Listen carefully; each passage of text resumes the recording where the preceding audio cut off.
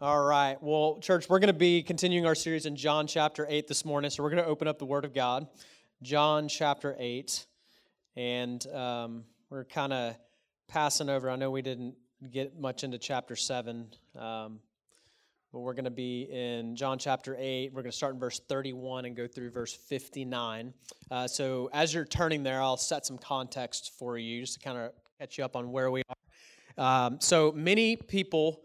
Jesus has been teaching the people starting in chapter 8. And in verse 30 of John chapter 8, we read that as he was saying these things, many believed in him. So there are more and more people who are beginning to believe in Jesus. There's crowds that are following him.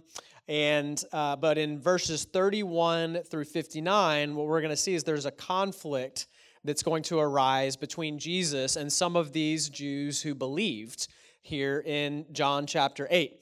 And that conflict between Jesus and those who believed in him escalates into a pretty surprising conclusion by the time that we get to the end of the chapter.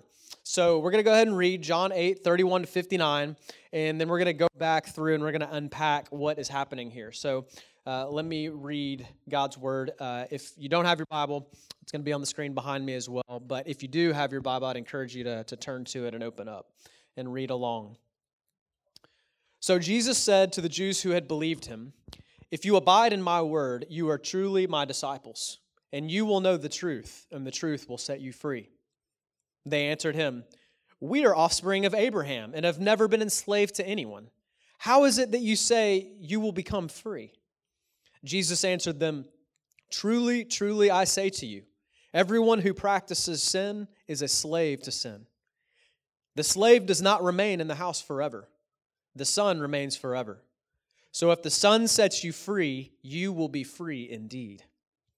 I know that you are offspring of Abraham, yet you seek to kill me because my word finds no place in you. I speak of what I have seen with my Father, and you do what you have heard from your father." They answered him, "Abraham is our father." Jesus said to them, "If you were Abraham's children, you would be doing the works Abraham did.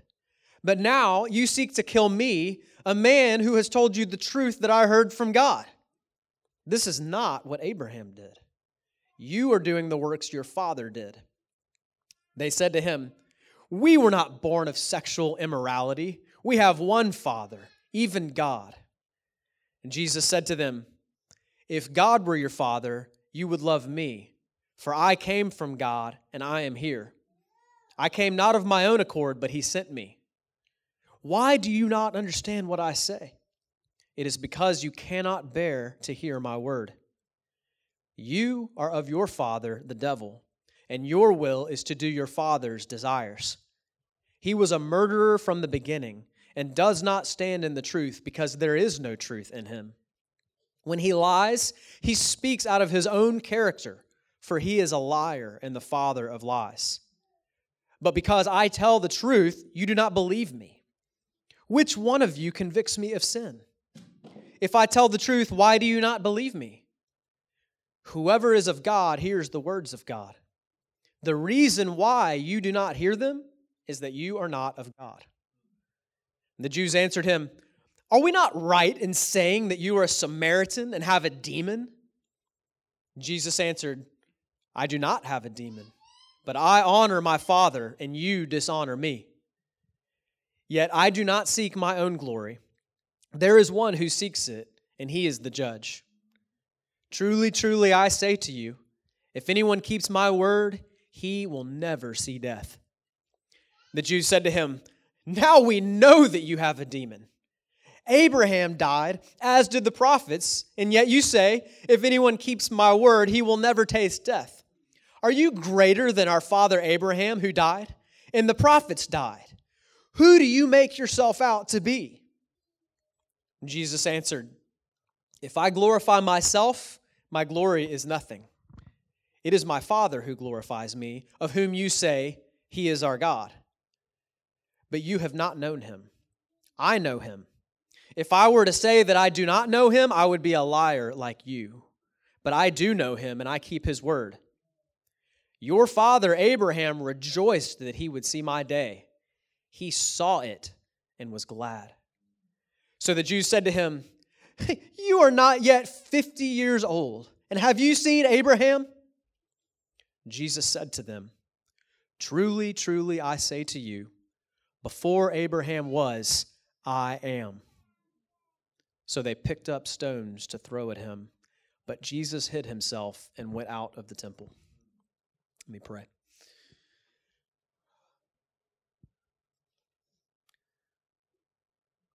Father in heaven, I thank you for your word, sharper than any two-edged sword, piercing between the division of bone and marrow, discerning the intentions of our hearts. Lord, your word is so glorious, so powerful. I could just stop right now and go sit down. We've just read the testimony to the truth right there. But God, I pray that as I teach, and I pray that you would help me. God, I need your help. I need you to help me apply this to my life. We need you, Holy Spirit, to help us hear and understand your word and help us apply it to our lives. God, we just read some astounding truth. And Lord, things that are too great and too awesome and too mighty for us. And we need your help, oh God, to even discern and understand. Lord, we want to know you. Jesus, we want to know you. And so I pray that you would help us to do that this morning. I pray for anybody here, God, who doesn't know you, who's not born again. Lord, as we talk about what a true disciple of Jesus looks like today, Lord, there may be many here who, like these false believers we just saw in John 8, there may be many here this morning who claim to know you, but they don't. And I pray that today, God, you would wake them up and that you'd give them true spiritual sight, God, so that they would not perish on the last day. God, please help us. We love you. We pray this in Jesus' name. Amen. All right. So in this passage, in verse 30, we see there's many people who've believed in Jesus. And then right in verse 31, you'll notice it says that Jesus said to the Jews who had believed him. So this whole interaction, this whole exchange is going on between Jesus and people who believe him.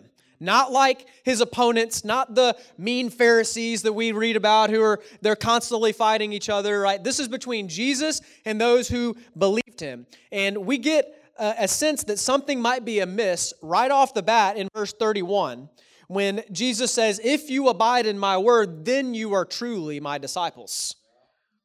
So implied here is that if you do not abide in his word, then you are not truly his disciple. There were some among this group who appeared to believe Jesus, but they weren't true disciples. And what unfolds in verses 31 to 59 prove this to be true. In fact, by verse 59, those who believed in verse 30 were trying to stone him. What happened? What happened between verse 31 and verse 59? Well, Jesus forced the issue. Jesus often does that. He gets down to the motives of the heart. While many people claim to believe in Jesus, Jesus examines the motives of the heart by shining the light of truth on us. And that's exactly what happens here in verses 31 to 59. In this passage, Jesus does two things. First, he unmasks the ugly truth about who we really are apart from Jesus. And he also presses home the truth about who he really is. So he shows us who we really are apart from Christ, and he shows us who he really is. And it's when coming face to face with the truth about who we are and about who Jesus is that true believers are distinguished from false believers. It's important that you know for yourself if you are truly a disciple of Jesus. Because the worst thing that could happen would be for you to assume that you and God are good, and then to hear those terrible words on the last day, depart from me, I never knew you. Jesus says in Matthew 7 that many people will hear those words on the last day. It's not an anomaly. It's not one or two. Many will hear those words on the last day. And so my aim in this sermon, with God's help and by his grace, is to open up God's word for you so that you can clearly see what distinguishes a true disciple from a nominal believer, because I do not want any person in this room to hear those words, "I never knew you," on the last day. That's my desire. That's why this text is in the Bible. That's why I'm preaching this sermon this morning, is so that no one in here will hear those words on the last day. Experience in Scripture tells me, though, that there are many in this room right now who, if you were to die today, you would in fact hear them. So please listen this morning. Please listen. Have ears to hear. Let's look at what Jesus says about who we really are and about who He really is. First, let's talk about who we really are apart from Christ. So in His exchange with these Jews who claimed to believe in Him, there are kind of three claims that they make in response to Jesus. So the first thing that they say to Jesus is that we've never been enslaved to anyone. So what initially drew the ire of these professing believers was when Jesus said, "You will know the truth, and the truth will set you free." And as soon as Jesus says that, they go, wait a minute. We're not slaves to anybody. We've never been enslaved to anything. The very suggestion that they might be morally and spiritually in need was offensive to them. They objected that they were not spiritual slaves, but they were children of Abraham.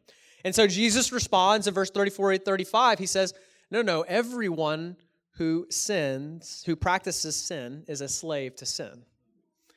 So Jesus was telling them that they were slaves to sin, not sons of Abraham. And that is true of every single person who is apart from Christ. Sin is not merely something that we do, it's a disposition of our heart. Apart from Jesus, we are unable to break free from the sinful patterns and urges of our heart. That's what it means to be a slave to sin. Our hearts are bent towards preferring and embracing other things to worship in God's place. We chase after idols. Now, of course, our sinful nature balks at this truth. We cry out, "Now wait just a minute. I'm not that bad of a person. I'm a pretty good person. I'm much better than my neighbor." That's immediately what our prideful self wants to do. See, one of the truly just difficult things about the sinful nature is that it's a vicious cycle that perpetuates itself. The very sinful nature that causes us to sin also causes us to refuse to recognize that we're sinners, that we're slaves to sin. That pride. Our prideful hearts don't want to admit that we're helpless slaves to sin and that we can't free ourselves. And that's exactly how these believers respond here. They protest in verse 39. They go, no, Abraham is our father. So that's the second claim they make. They say, we're children of Abraham. Well, what are they actually saying when they say that? Well, they're not just claiming to be descendants of Abraham, but they're claiming to morally measure up to being a child of Abraham. It's the first century Jewish version of saying, I'm a good person.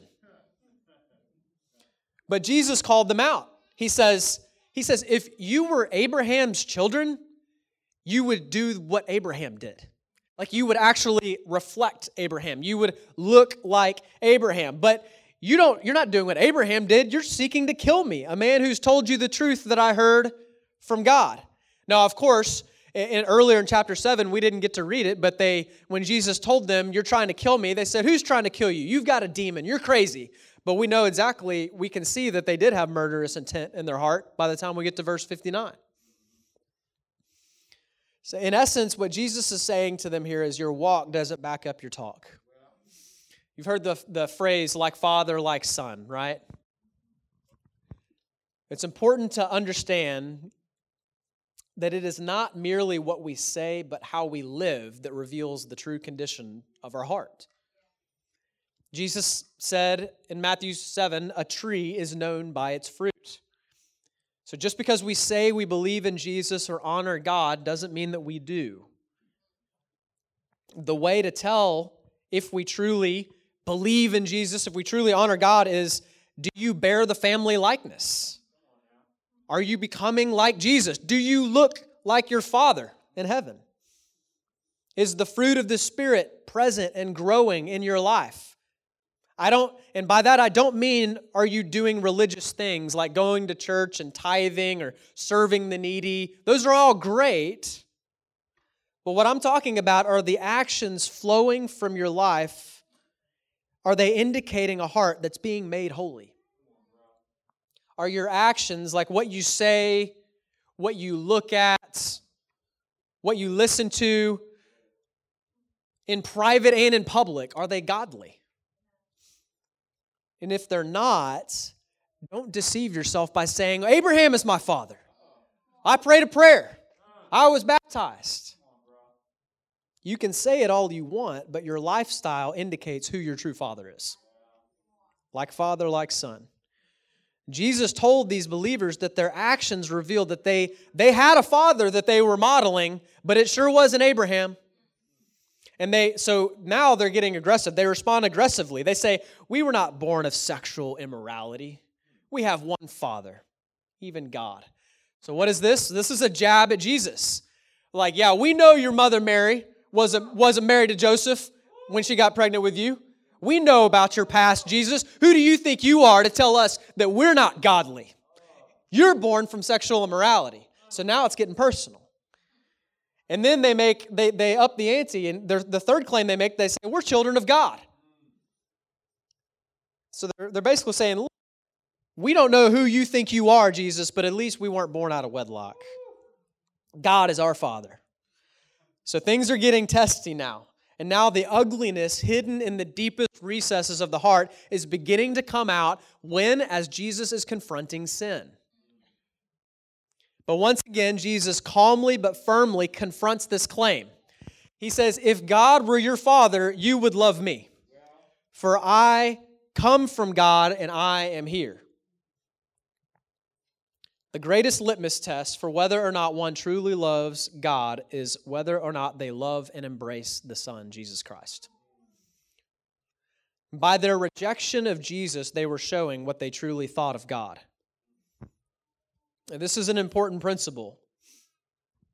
No matter how highly one may claim to think of God, if that person does not love and embrace the Jesus of the Bible and all of his teaching, then they neither know nor love God. And at this point, in verses 43 to 47, Jesus really bores down to the root of the issue here. He exposes the reason why those apart from Christ reject the truth. Look at verses 44 to 47. He says this. He says, you are of your father, the devil. Now the gloves are just come off, right? Jesus is just being blunt with him, and he's just telling him like it is. He says, you are of your father, the devil, and your will is to do your father's desires. He was a murderer from the beginning and does not stand in the truth, because there is no truth in him. But when he lies, he speaks out of his own character, for he is a liar and the father of lies. But because I tell the truth, you do not believe me. And then Jesus says, which one of you convicts me of sin? If I tell the truth, why do you not believe? Whoever is of God hears the words of God. The reason why you do not hear them is that you are not of God. This is one of the most pointed and startling descriptions of the sinful nature in the Bible. And keep in mind, again, I'm going to keep reminding us, Jesus is talking to those who had believed in him. These are not pagan cannibals or people practicing sorcery or seedy individuals. These are religious people. These are like the upstanding citizens in Jerusalem. What Jesus is driving home is that no matter how nicely you dress it up, the sinful nature is still driven by murderous intent and lying bent. It is. And it doesn't matter what we cloak it. So let's just summarize what Jesus is saying here. What he's saying about those who are apart from Christ. He's saying you are, first of all, a slave to sin and unable to justify yourself before God. He's saying that you are a child of the devil seeking to do his will. He's saying that you're hostile towards God and towards his word. You have murderous intent towards God. And he's saying you cannot bear the truth because you embrace the lies of the evil one. That's what Jesus, this is not Jared's word. This is straight from the Bible. Now, how does that sit with you when you hear that? At first glance, like the Jewish believers here in this passage, maybe you kind of bristle at that, kind of stiffen up in your seat. You're like, I don't like that. Now, like, Pastor Jared, how could you say that everyone who's not a Christian has murderous intent towards God? That seems a little bit extreme. Like, most people have a high opinion of Jesus, even if they don't fully embrace all of his teachings or his claim to be God. But that doesn't seem like hatred, right? Like, maybe just a little bit misguided. They don't hate God. While it may appear to be a high opinion of Jesus that they have, it's a high opinion of a Jesus of their own making, not the Jesus of the Bible. By rejecting the Jesus of Scripture and his words for a different Jesus, they are in essence saying, I refuse to acknowledge your existence. I wish you did not exist. I reject you, Jesus, and I choose a different Jesus. Friends, that is precisely what murder is. It's to wish that you didn't exist. So I'm going to cancel you. I'm going to eliminate you. I'm going to reject you. While the true intentions of a heart hostile towards God may be veiled in polite disagreement from afar, when confronted with the truth about who we are apart from Jesus and about who Jesus is, the ugly underbelly of the sinful nature will be exposed. And we see it play out in these following verses here. The very people who were so eager to believe in Jesus became enraged when he told them the truth about who they were and about who he is. In verse 51, Jesus says, if anyone keeps my word, he will never see death. They understood that Jesus was making a significant claim about himself. So they retort, are you saying you're greater than Abraham and the prophets? Like, Abraham and the prophets died. Are you actually claiming that you're greater than Abraham? But Jesus wasn't done. He clarified even further just so that there was no misunderstanding about what he meant to say about himself. Look at verse 56 again with me. Jesus says, your father Abraham rejoiced that he would see my day. So Jesus is like, hey, you know Abraham, the guy that you claim is your father, the one that you claim to know? Yeah, Abraham rejoiced that he would see my day. And then he says, and he saw it, and he was glad. And so the Jews say to him, they're like, what? Like, you're not even 50 years old. And you've seen Abraham? Like, are you crazy, bro? Like, that's what they're saying to him. And then Jesus says one of the most astonishing statements in all of Scripture. He says, truly, truly, I say to you, before Abraham was, I am. Jesus is invoking the name of Yahweh. Yeah, I saw the mic drop right there, right? That's right. That's right.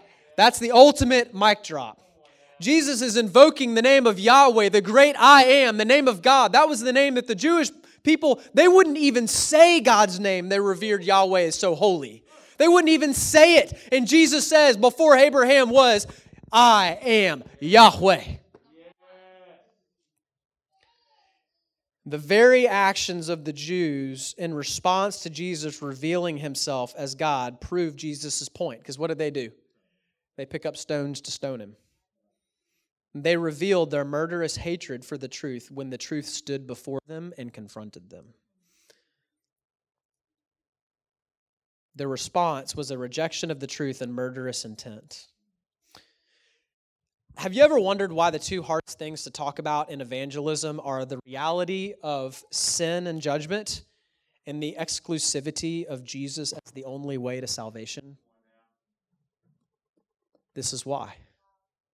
This is when the fangs of the evil one come out. People are very polite and agreeable if you talk about Jesus' love, even about how he died on the cross, even about how he rose from the dead. But when you drill down on who we truly are apart from Christ and on who Jesus truly is, the line gets drawn in the sand. That is when hostility towards the Father and towards the Son, Jesus Christ, is most clearly seen. And it's the default response of man towards God in his sinful nature apart from the gracious working of God in our hearts to change us. This is why people collect for themselves preachers and teachers who will tickle their ears and avoid saying anything that might upset the apple cart. It's because no matter how nicely dressed the sinful nature may be, they hate God and follow the devil who has hated God from the beginning. That's just the bottom line.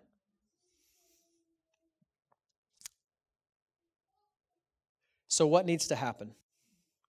What needs to change? Well, the only way this can change is you must be born again. Look again at verses 46 and 47. Jesus says, "If I tell you the truth, why do you not believe me? Whoever is of God hears the words of God." So that means that if you're not of God, you don't hear the words of God. And then listen to the second part of verse 47. Jesus says, "The reason why you do not hear them," meaning my words, "is that you are not of God." Now notice, verse 47 does not say, "The reason you are not of God is that you don't hear my words." It doesn't say that. What does it say? It says, "You don't hear my words because you are not of God." So the reason that they don't hear is because they are not of God. In other words, they have not been born of God. In other words, the reason you don't hear my words, he's telling them, is because you're a child of the devil who loves lies, and you can't accept the truth. Your own sin has enslaved you in the embracing of lies about God. And so the only way to hear and embrace and love Jesus' word is to be born of God. This goes back to our sermon last week when Doug preached in John 6, where Jesus teaches things like in John 6:44, the Father must draw you. Or John 6:37, you must be given to the Son. Or verse 45, you must be taught by God. Or verse 70, you must be chosen by Jesus. God is the divine actor. God is the one that does the drawing because we are dead in our trespasses and in our sin. Ephesians 2, one of the best passages that just makes this clear. I'll read Ephesians 2, 1-5 for you real quick. It says this, it says, "You were dead in the trespasses and sins in which you once walked." Speaking to Christians. Now listen and see if we don't hear the exact same thing that we've been talking about in John 8. This is true of all Christians. You were once dead in your trespasses and sins in which you once walked. You were following the course of this world, following the prince of the power of the air. Who's that? That's Satan. So right here in Ephesians 2 it says, if you're a Christian, you used to follow the devil. And if you're not a Christian, you're still following the devil. Following the prince of the power of the air, the spirit that is now at work in the sons of disobedience, among whom we all once lived in the passions of our flesh, carrying out the desires of the body and the mind, and were by nature children of wrath, like the rest of mankind. But then this glorious verse 4, but God, being rich in mercy, because of the great love with which He loved us. Loved who? People who followed the devil. People who followed his enemy. People who followed the one who hates him. He loved his enemies because of the great love with which He loved us. Even when we were dead in our trespasses, He made us alive together with Christ. By grace, you have been saved. That's gospel. That's good news for people who know their sinful state apart from Christ. I want to be clear, just so that there's no misunderstanding, that every single person, Jew or Gentile, either is or was a slave to sin and following the devil. So if you're a Christian who believes Jesus and His Word, it is only because of the merciful grace of God. No Christian can ever boast in his or her salvation. No Christian is standing around here looking down our nose and going, well, at least we don't follow the devil like these people out here. We're Christians. We're godly people. We're not like all these pagans out in the world. By no means. If you say something like that, it means that you don't understand your own sinful nature and what you've been rescued from. You don't understand the grace of God if that's your attitude towards other people. We don't look down on those who are still enslaved to sin and to Satan. We pity them. We pray for them. We plead with them to receive the same grace of Christ that we have received, so that they can be set free, because we were once enslaved to sin. And as Jesus says in John 8:32 there, it's through the knowledge of the truth that we've been set free, and that truth is Jesus Christ. When we place our faith in Jesus, He gives us spiritual eyes to see ourselves as we truly are and to see Him as He truly is. The sinful nature, as we see here in these false believers in John 8, wants to justify self. It wants to deflect God's word when it comes with the conviction of sin. I'm not a slave to sin. That's offensive. I'm a child of God. I do good deeds. I'm not evil like some of those other people out there. That's the voice of a prideful and unhumble heart. But the one who knows and loves God, who understands the truth about himself, when they hear things like, apart from Christ, we're enslaved to sin, we once followed the devil, we respond like David did in Psalm 51, verse 3 and 4. David says, I acknowledge my transgression, and my sin is ever before me. Against you and you only have I sinned and done what is evil in your sight, so that you are justified in your words and blameless in your judgment, God. Those are the words of one who knows the truth about himself, that he's a sinner, unable to justify himself, deserving of God's judgment. But they are also the words of one who knows the truth about God, that He is merciful, that He's steadfast in love, and that He's eager to forgive humble and contrite hearts. Later on in Psalm 51, David writes, he says, you will not reject a broken or repentant heart, O God. No matter what you've done, no matter where you've been, God will not reject a broken or repentant heart, period. The only thing, can I just be honest with you? I don't know where you are this morning. The only thing that can keep you from God this morning is your own prideful heart. If you lay down your pride and you humble yourself before Him and stop trying to deflect and to justify yourself and try to explain yourself away, God knows. He already sees your heart. He knows what you've done. He knows everything. There's no sense in trying to justify yourself because you don't need to. We can come to God and before Him and say, God, I am guilty as charged, but I appeal to your mercy and your mercy alone. And when you do that, He will not turn you away. Amen. He will extend grace and forgiveness towards you. He will receive you. Now, how does the truth about yourself and the truth about Jesus strike you? Do you find yourself resisting Jesus and His word this morning, or is your heart responding, yes, I agree with God. I know I need Jesus to change me. Well, if that's you, I've got good news for you. As Jesus says in verse 32, you will know the truth, and the truth will set you free. How does that happen? How does the truth set us free? Well, Jesus sets us free from slavery to sin by breaking us free from sin's penalty and from sin's power over our lives. So Jesus died to take the penalty we deserve. The righteous anger of God towards rebels who wished to murder Him was poured out upon His Son in our place. That's why Jesus came and died on the cross, to take the punishment we deserve, those who were once His enemies. So that means that if you place your faith in Jesus, if you're a true disciple, you'll never face condemnation for your sin. And if you're a true disciple, you will never see death. Because Jesus is alive, you're united to Him by faith, you will live forever. That's what John 8 teaches us. That's what He freely extends to you and offers you this morning. You can have that today, today. And not only that, not only does Jesus free you from sin's penalty, He frees you from sin's power so that you're no longer a slave to sin. Because see, when we trust in Jesus, 2 Corinthians 5 says we become a new creation. So our old self that was enslaved to sin is dead and gone, and we're raised to walk in new life. That's what we're going to do. We're going to baptize a young man later on today, and that's what baptism symbolizes. So when I baptize Perez, when he goes up under the water and I say you've been buried with Christ in baptism and raised to walk in new life, what that symbolizes is that the old Perez is dead and gone. The one that was enslaved to sin, he's now filled with the Holy Spirit, raised to walk in new life. He's got a new heart that loves God, that hates sin, and wants to grow in holiness. Amen? And if that's not true of you, it can be true of you today. We will help you begin that journey of following Jesus, of being a disciple. come and talk to us right after the service. What distinguishes a true disciple of Jesus from a nominal believer is that a true disciple loves and obeys Jesus and His Word. That's the bottom line.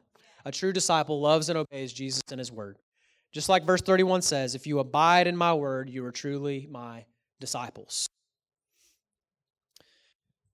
Let me close by applying what it means to abide in Jesus' word briefly here, since that's the evidence that one is truly a disciple. What we've kind of seen taking place here is, remember we started this off, what's the difference between a true disciple and a false disciple? And what we see happen in John chapter 8 is that these false disciples get exposed, right? Their belief in Jesus gets exposed when they're confronted with the truth. So I want to show you some ways that tangibly shows up, this tangibly shows up in the life of a disciple, like what it looks like to abide in His word. So 3 quick things. First, a true disciple will receive Jesus' word. So this might seem simple enough, and it might seem obvious, but it needs to be said. The false disciples of John chapter 8 revealed their hearts when they were confronted with the truth about themselves and about Jesus. They didn't welcome Jesus' teaching, they rejected it. So a true disciple of Jesus not only receive Jesus' word, but they rejoice at Jesus' word. The truth about who we are and about who Jesus is in this passage is meant to comfort the afflicted and to afflict the comfortable. It's an old saying that preachers talk about. We want to comfort the afflicted and afflict the comfortable. So if you're a true disciple, this passage is a comfort because we can readily agree that we consistently fall short of God's righteousness.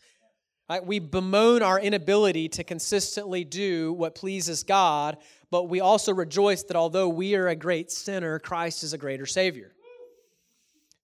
So we are truly Jesus' disciples, not by our own effort, but because we believe He's the Son of God who died for our sin. But John 8 also is meant to afflict the comfortable. It's meant to wake up the comfortable, the nominal believer from his or her slumber. We were going through our new Bible reading plan in Revelation chapter 3, one of the 7 letters to the 7 churches. Jesus writes to the church in Sardis, He says, you have the reputation of being alive, but you are dead. Wake up and strengthen what remains and is about to die. Now, I fear that there are many who are asleep in churches across America. And let me plead with you not to harden your heart against Jesus and His word as these false believers in John 8 did. He is patient and merciful, giving you time to repent, but a day of judgment is coming.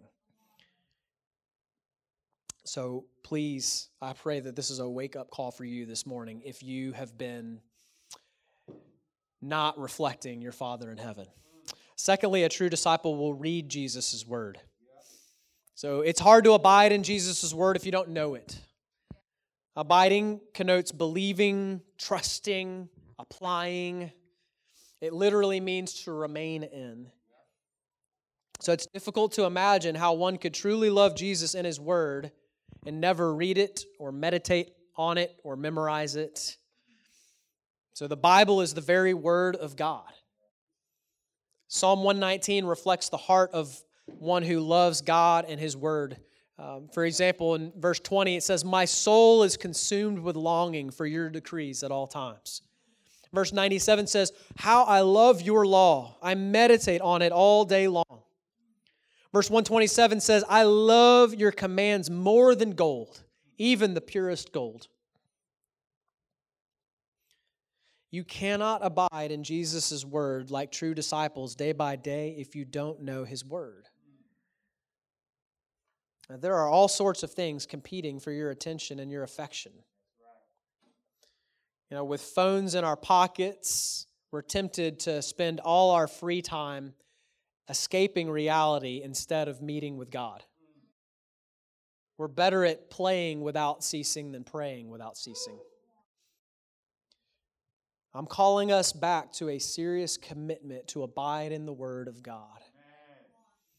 We've got, as I said, a new Bible reading plan. I'd encourage you to go pick that up. If you haven't been consistent in reading Scripture, if you don't have a plan, I always tell people, if you fail to plan, you plan to fail. So read along with us. It's just one chapter a day. Go and get that Bible reading plan so that we can, as a church, be reading through Scripture together. And if you don't know how to read the Bible, ask your disciple maker to teach you. Sit down and start talking about it. Well, Pastor Jared, I don't have a disciple maker. It is your lucky day because I will get you connected with one. All you got to do is come and talk to me or one of the other elders, and we would love to get you connected with somebody for discipleship so that you can grow just like Sarah was testifying earlier today. All right. Lastly, a true disciple will reflect Jesus' word. So a true disciple will receive Jesus' word, a true disciple will read Jesus' word, and a true disciple will reflect Jesus' word. 1 John 3, 9 and 10. This is going to sound pretty familiar as well. It's the same John that wrote the Gospel of John, wrote this letter. It says this, it says, "No one born of God makes a practice of sinning, for God's seed abides in him, and he cannot keep on sinning, because he has been born of God." Now listen here. "By this it is evident who are the children of God and who are the children of the devil. Whoever does not practice righteousness is not of God, nor is the one who does not love his brother." So this doesn't mean that true disciples never sin, okay? It means true disciples do not make a practice of sinning. They cannot make peace with sin. So one encouragement I want to give you guys is that if you sin in your life and it bothers you and you are actively fighting against it, then don't be dismayed or encouraged. Because first of all, if you weren't born again, you'd be making excuses for your sin, not being bothered by it. You'd be deflecting it and explaining it away. So the very fact that it bothers you and you are actively seeking to resist it and fight it is evidence that the Holy Spirit dwells in you and that you are a child of God. So rejoice, okay? The evidence of salvation is not perfection, okay? There's no such thing as a perfect Christian. The evidence of salvation is that you have a heart that has a growing, your heart grieves at your sin, like it bothers you, and you want to know Jesus more, and you want to grow in holiness. If that's true of you, praise God. If it's not true of you and you've got sin in your life and you're like, oh, what's the big deal? Who cares? Jesus died for my sin. You should be very, very concerned and very worried. All right? And secondly, the second thing I want to encourage you with is that I want to remind you, if you're a Christian, sin no longer has dominion over you. Okay? You're not enslaved to it. So though you may be struggling with it, it's not going to defeat you.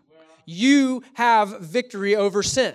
The Holy Spirit of God dwells inside of you, so by the Spirit, put to death the deeds of the body.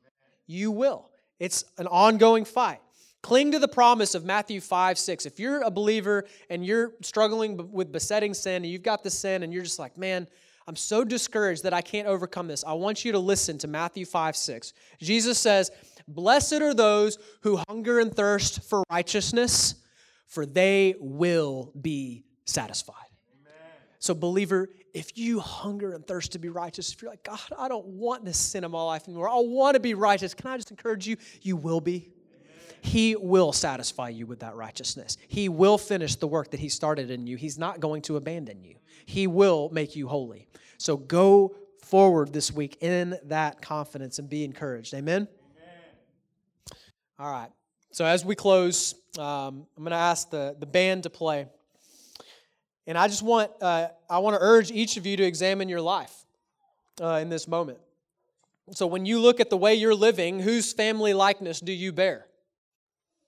Are you a child of God? Or are you a child of the devil? Don't justify yourself or make excuses like the false believers in John 8. Humble yourself before God today. Don't hear those awful words, "I never knew you," on the last day. Instead, realize that God is merciful and gracious, and He wants to welcome you and receive you right now this morning. If you don't think that you're a child of God, you can come to Him today, and He will welcome you. If you would like to place your faith in Jesus for the first time or pray with somebody, or maybe you'd say, I'm not sure if I'm a child of God. I don't know where I stand. We want to pray with you and help you through that. We're going to have prayer deacons in the back there, right outside these doors. So as soon as the team begins to play, please make your way back there and we'll have somebody who can pray with you. But don't pass up this opportunity. If you know God is speaking to you right now, here's what I can tell you the devil wants to do in your life. Here's what the devil wants to do. Jesus told the parable of the 4 soils, right?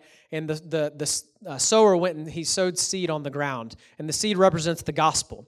And Jesus said that some of the seed would fall along the path, and the evil one would come and snatch it right up before it had a chance to take root. So what the devil wants you to do is he wants to keep you in your seed. He wants you to, you're feeling convicted, God's calling you, God's drawing you, but he wants to convince you to go, now you can deal with this later, so that then he can flood your life with distractions as soon as you leave this place, and then you forget all about it, and he's got you again. He's got his hook in you. Don't pass up the opportunity that God is giving you right now. If the Spirit of God is drawing you, listen to him. He will receive you. Don't put it off. Please make the decision today. Make the decision now. Today is the day of salvation. Make the decision to place your faith in Jesus. So go to the back as soon as we start playing and pray with somebody. And if you're a believer, you need us to pray with you because you're struggling with sin or you're just struggling with discouragement. Come and pray with one of us. We would love to pray with you during this time. Let me pray and then Carrie will play. God, I thank you so much for your word. Holy Spirit, I thank you that you're at work in this room right now in the lives of, I know you're at work in people's hearts. I pray right now, God, that you, by your sovereign grace and power, would save your people. God, that you would draw your people to yourself. God, that you would take your sheep up in your arms so that no one will ever snatch them out of your hand. God, do it in only the way that you can. Lord, please, oh God, don't let anyone leave here being deceived. God, please save. We love you. We pray this in Jesus' name. Amen.